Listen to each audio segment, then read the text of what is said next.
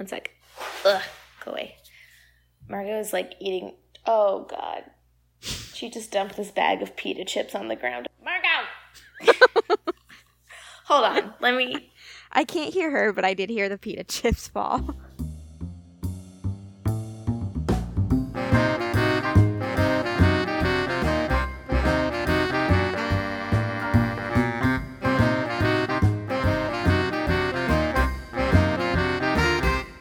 Okay. Well, you want to start us off? Oh, I'll do my bestest. Welcome to Fauna Facts, the podcast about fauna and facts, wherein we talk about animals and things they do. That's all I got. Okay. Well, I guess we're gonna get right into it then. Let's do it. Let's do the thing. Yeah. So, I wanted to talk about lizards today. But before I start out talking about lizards, well, it's going to be about sleep. So, do you know what REM sleep is? Yeah. Okay. I actually had to do some looking up of this because I'm not. My understanding of REM sleep is that it's like the deep sleep, right? No, it's actually like that's when you dream. Got it. Yeah, and you have rapid eye movement. And then there's the more restful sleep, which is the slow wave sleep. Slow wave? Slow wavelength? Oh. Yeah, so slow wave sleep. So slow wave sleep and REM sleep, you, like in humans, that lasts like, I don't know, 90 minutes, and you have different cycles, so it switches between one and the other. And for a long time, scientists thought that only mammals and birds did this. But like a couple years ago, they found out that lizards do this too. And it made me really, really excited. So yeah, they thought that lizards and like reptiles couldn't dream because they didn't have REM sleep. They definitely do. Do you know how many living creatures dream? Well, I mean, part of the problem here, I'm getting a little ahead of myself, but yeah, they had a probe in a lizard's brain because they were doing some learning experiments, and then they were looking at the EEG, and they're like, hey, this kind of cycles back and forth, and there's wavelengths that are short and low amplitude that are high frequency, and then low frequency that are really high amplitude. So just like mammals have slow wave sleep and REM, except in lizards, it's like every 90 seconds instead of every 90 minutes. What? Yeah, that's why they couldn't figure it out. So people, they have like 4 or 5 cycles each night between REM and slow wave sleep. But these bearded dragons they're looking at had 350. Oh my good golly gosh. So that's why it took them so long. But it just makes me really happy thinking I have a pet lizard, so knowing that he's dreaming makes me really happy. And then they did some infrared recording of their eyes when they're sleeping, and they do rapid eye movement too. So it's not just the brain waves. Whoa. Yeah. Wait, that's crazy. I know. It always makes me really happy when they're like, well, mammals and birds, they're so sophisticated, and these reptiles. And then something comes out and they're like, reptiles are amazing too! It's like, yeah, they are. You just didn't know where to look. That's incredible. Wait, will you remind me of your reptile's species and name? I have a leopard gecko named Lenny. Lenny. Yeah. So, yeah, I'm not sure. He probably just dreams about mealworms all day. Hopefully, yeah. Now that he's not living with a cat, hopefully he doesn't have nightmares. Okay, so wait. Walk me backwards a second. So REM, rapid eye movement, I get that. And then you said short wave? wavelength? Slow wave sleep. Sorry, slow wavelength. Yeah, slow wave sleep. So that's like, if you're looking at the EEG, it just means during rapid eye movement, you're seeing these waves that are low amplitude, so they don't go very high, and they're high frequency, so there's a bunch of them crammed together. And then slow wave sleep has high amplitude on the EEG, so they're high, I guess, and then lower frequency. And that's just measures like how active your brain is and how many electrical signals it's sending, like as a whole. Well, I have 2 personal facts for you. One is I've had an EEG done on me before. On your brain? Yep. I've only done it looking at hearts because I teach human physiology as well. Oh. So that's how I know some of this stuff. Is that the same thing? Because, okay, I've had an EEG done on my brain, and I've had an EKG done on my heart. Oh, yeah, you're right. I've done an EKG. Oh my gosh, I'm a better zoology teacher than I am a human physiology teacher. Oh my gosh, I hope none of my human physiology students ever listen to this. We can cut that out. I won't, but we could. Yeah, I've had all of that. I used to have a lot of health problems when I was younger. Oh. Yeah, but they were doing EEGs on lizards. But I mean, EEG is like they put little sensors all over your skull, is what I had anyway. Except in the lizards, I think they just put a probe in the brain. In Yeah, the brain. I know. That's why I don't work with vertebrates. I don't want to do that kind of stuff. But it's pretty cool. I'm like, thank you, lizards, for going through that so I can know that about my lizard. Brave lizards who voluntarily agreed to be in this study. Well, I mean, no, they didn't. I know. I feel like a lot of our topics are flirt with animal cruelty and be like, well, I didn't do it and I don't agree with it. It just happened and I'm telling you about it. I don't know. It's interesting because the people doing this stuff, I think most of them love the animal. Like, I'm sure the person who's doing this, what is his name? Giles Laurent. He's German. I should give credit where it's due. From Max Planck University. Max Planck Institute. I'm sure he loves lizards, but this is something his lab does. I worked with rats for a little bit, and I didn't like it because I thought the rats were too cute. I was doing preclinical trials with fibromyalgia drugs, so we, induced fibromyalgia in rats. It's great. Yep. Yikes. That's a lot. It's a lot? Yeah, emotionally.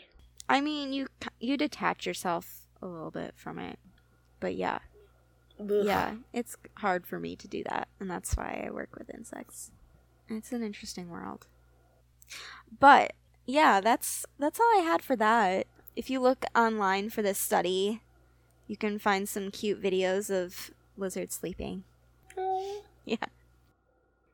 Okay, well, should I go? Yeah. Okay, well, mine is also, not that long, but I came up with, a related additional story in case I felt like it was too short. So, you let me know. Okay. All right. So, the beginning of my story does not really sound animal-related other than in the names of things. It has to do with a British military tactical nuclear weapon project in the 1950s. Okay. So it was originally called Brown Bunny, then Blue Bunny, then Blue Peacock. I promise there's more animal involvement. The project's main goal was basically to store a number of huge nuclear mines in Germany. Mm-hmm. And in the event of Soviet invasion from the east, they could be detonated by wire or by a timer, basically remotely. Yeah. And the goal was not only to destroy the stuff in the area, but because it was a nuclear weapon, to limit the enemy forces in that area for a while because of the contamination.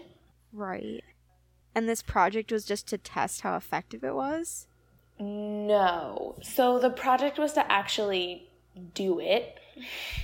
Oh. In July of 1957, the British Army ordered that 10 of these, called Blue Peacocks at this time, for use in Germany under the cover story that they were atomic power units for troops in the field. In the end, the Ministry of Defense canceled the project in 1958, so like maybe 8 months later. It was judged that the risks posed by the nuclear fallout that would happen, because it's a nuclear weapon, and the political aspects of preparing for the massive destruction and contamination of Allied territory was like too much to justify. So that's good. But in the process of figuring out this project, one of the big issues was that they were gonna bury this nuclear weapon in the winter, and during the winter in Europe, buried objects can get really cold. And it was possible that the mine's electronics would get too cold to work after like a certain number of days underground. Yeah. And so they came up with like a lot of hypothetical methods to get around this. One was wrapping the bombs in insulating blankets, but the most interesting was a proposal that suggested live chickens be involved. They're just gonna keep them like in a chicken coop or something? So the idea was that the chickens would be sealed inside the casing. What? Yes. Given enough seed to keep them alive and also distract them from pecking at the wiring. Wait, they're just gonna be open wiring in this chicken? Like with these bored chickens? They're like, just give them... I guess so. Oh. I mean, the idea was that they would be alive for about a week, and then their body heat would be sufficient to keep the mine's components at a working temperature. And then, when they were done with them, they would remotely detonate the landmine. That is disgusting. That is so gross. It's pretty insane. It didn't actually happen. So, none of this actually happened. It didn't work out. They, again, like I said, decided that it was just too much work. Yeah. Wasn't feasible enough. Wasn't a good long-term plan. And then the Blue Peacock file, which again was the name of this weapon, was only declassified in 2004. But hilariously, it was declassified on April 1st. And so, obviously, this proposal is so ridiculous that people thought it was an April Fool's joke. Yeah. But Tom O'Leary, head of education and interpretation at the National Archives, replied to the media that, quote, "It does seem like an April Fool, but it most certainly is not. The civil service does not do jokes." Oh my God. I just can't imagine, like, there's someone walking around and they're like, "Do you hear something?" And then they're like, "I hear chickens. Do you hear chickens?" Like underground? Yeah, and then there's just like... But I can't even imagine how gross and, yeah, how disgusting and gross that would be after a week. I mean, but the end goal is that the chickens get blown up with the mine. Right. So it seems like... But still, I know, it's just like the idea that you have, I don't know, yeah, I guess you don't really care if the chickens are gross. But the fact that you have feed to distract them from pecking on the necessary wires that they're supposed to be insulating. Ugh. Mm-hmm. Yeah. Thank you for finding that. I don't even know where. You're welcome. I have a follow-up bird military related thing. Okay. We're only at like 20 minutes, so I feel like it's fine. Yeah. Go for it. Should I go for it? Mm-hmm. Okay, thank you. Bless you. So, in World War II, there were plans to use pigeons to guide missiles. I remember taking like a cognitive science class in undergrad that talked about, remember Skinner? He trained pigeons using operant conditioning. Oh, yeah. Basically, yes. So basically, in operant conditioning, for those who don't know, the initial behavior is spontaneous, but when it is either rewarded or punished, that behavior is like rewarded or, well, it's the same. I just said that. Basically, you reinforce behavior positively or negatively using rewards or punishment. The end.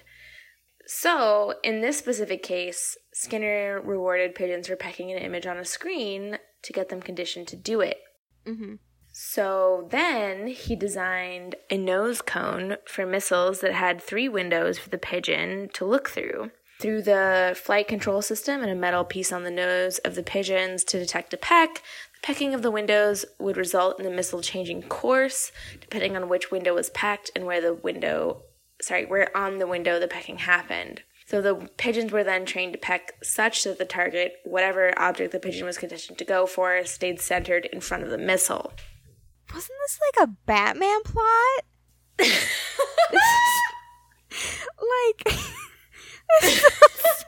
Wait, you said B.F. Skinner. Yeah. B.F. Skinner invented this? Yes. Oh my gosh. It gets better. It gets better. So. Okay. Can't imagine how it's going to get better. So the NDRC, the National Defense Research Committee, was obviously skeptical of this, but contributed a lot of money to it. And then even with the NDRC's support, Skinner's idea was considered eccentric, and there weren't a lot of people taking him seriously. However, in simulation, the pigeons were remarkably good at guiding the missiles straight to the target once they were trained, and they rarely missed in the simulator. But you just have these this is an awesome idea if it's the one thing you want to blow up and you're like, yeah, pigeon army, go. But the problem is, can you just imagine raising thousands of pigeons for our military to attack? Well, here's the thing. You don't need that many, right? Because... Wait, don't they... Oh, wait. Oh, for some reason, I imagine them Okay, that makes more sense. They're doing it remotely. Yes. I imagine them, in the missile. In a plane? I thought they were, riding in the missile, controlling it. Stop! Okay. That's too much for me. Okay, that's why I thought it was a Batman plot. No. Just take the pigeon with you into the plane, sir. That would be excellent. Yeah. Whew. Okay. No, okay, I think that's pretty reasonable. I mean, I don't know if you declare war and then you have pigeons. In charge of your missiles. Pigeons, but here's the thing, Grace. Pigeons can process visual information roughly 3 times faster than humans, which really accounts for how good they were at it. And they're very single-minded. They have a goal, they have a purpose, they go for it. That's true. Maybe we should bring those back. Let's not have Space Force. Let's have Pigeon Force. I'm very pro-pigeon, but I'm not pro-military, so it's tough. Yeah. No, I know what you mean. Don't draft pigeons into the army. So this was 1937 when he started this. By 1944, Project Pigeon was canceled because basically no one would take it seriously. Skinner himself said that the problem was not that the system didn't work when tested in the simulator, it was that no one would take us seriously. Yeah, I believe that. It got brought back 4 years later, but it was canceled again 5 years after that because of advancements in electronic guidance systems. So basically it just like kind of became irrelevant over time. But there was like a sweet spot of like 10 years where they really could have used it, but they just thought it was too silly. Yeah. Yeah, I don't know how I feel about this. No, not great. I mean, it's better than putting chickens. Oh, underground to blow up with a mine? Yeah, I agree. Like, the pigeons don't die, but it's No. still... I mean, this is like... It's not a great situation. Any way you swing it, it's not... No, it's not. Not too good. But, yeah, that's my story of military birds. Okay. Well, let's see. You want to sign off? Oh, yeah. You sign off. You do it. You do the thing. Okay, this has been Fauna Packs with Grace and Mads, and we'll see you next week. Bye! Woo!